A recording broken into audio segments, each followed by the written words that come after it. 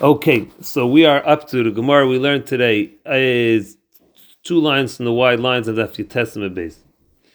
Yasib Reb Chanina and Rabbi Shia. Reb Chanina and Rabbi Shia was sitting, and they asked the following question.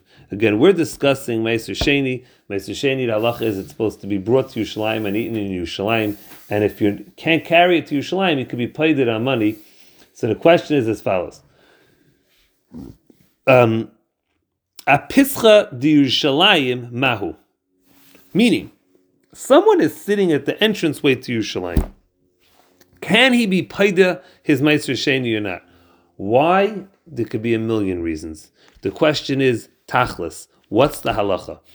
Is it, even if we're going to analyze in a moment, but can he be paida? Says the Gemara as follows, as Avi Orlansky said this morning. Pshita, it's pashit, hu b'chutz, if in a scenario that he's outside, umasai, and his packages are bifnim, are inside the Yerushalayim, kol tuhu mechitzis, they're grabbed. I don't know the right word. I'm sorry. Someone said this morning a translation. I didn't write it down.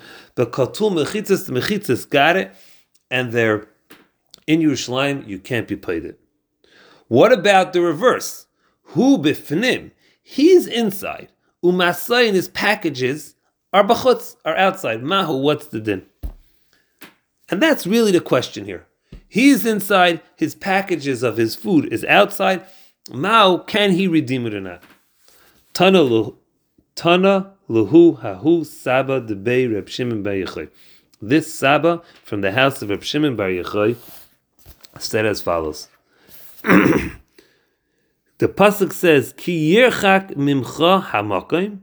When the place is far away from you, then you could be paid it. However, mimi luacha, from all of you, if all of you is outside, that's when you could be paid it. Mimi luacha means all of you. And since in this case, part of you is in, you can't be paid it and you have to eat it. Now, we have to explain this, and I have to be very honest. There's a little introduction to the next line of Gemara. I don't have 1,000,000% clarity, but I think we asked the question, if a person's one step out of Yerushalayim, can he be paida? That was Kilei Suchal Seise. That was what we discussed on Friday. Now we have a question when somebody has stuff that's close to him, that's part of him, almost part of him. He's in and it's out, or it's out and he's in, or vice versa, what have you. What's the halacha? And we said miluacha means if all of you is outside, that's when you can be paida. The second that all of you is not outside, you can't be paida. Now the Gemara asks another question. Boy Rav Papa, nakat le bikanye. He's holding his package on a stick. Mai, what's the din? Meaning, is that considered miluacha? Is that considered part of you, or is that not considered part of you?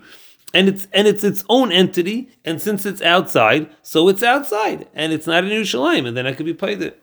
The Gemara leaves it as a teku. So basically, what it seems as though there's different ways that something could be connected to you. Either it's on you, you're supporting it, but I have to be full disclosure, again, for Avi Orlansky, I don't have 100% clarity as to what the different criterias are, but that's the Shaila.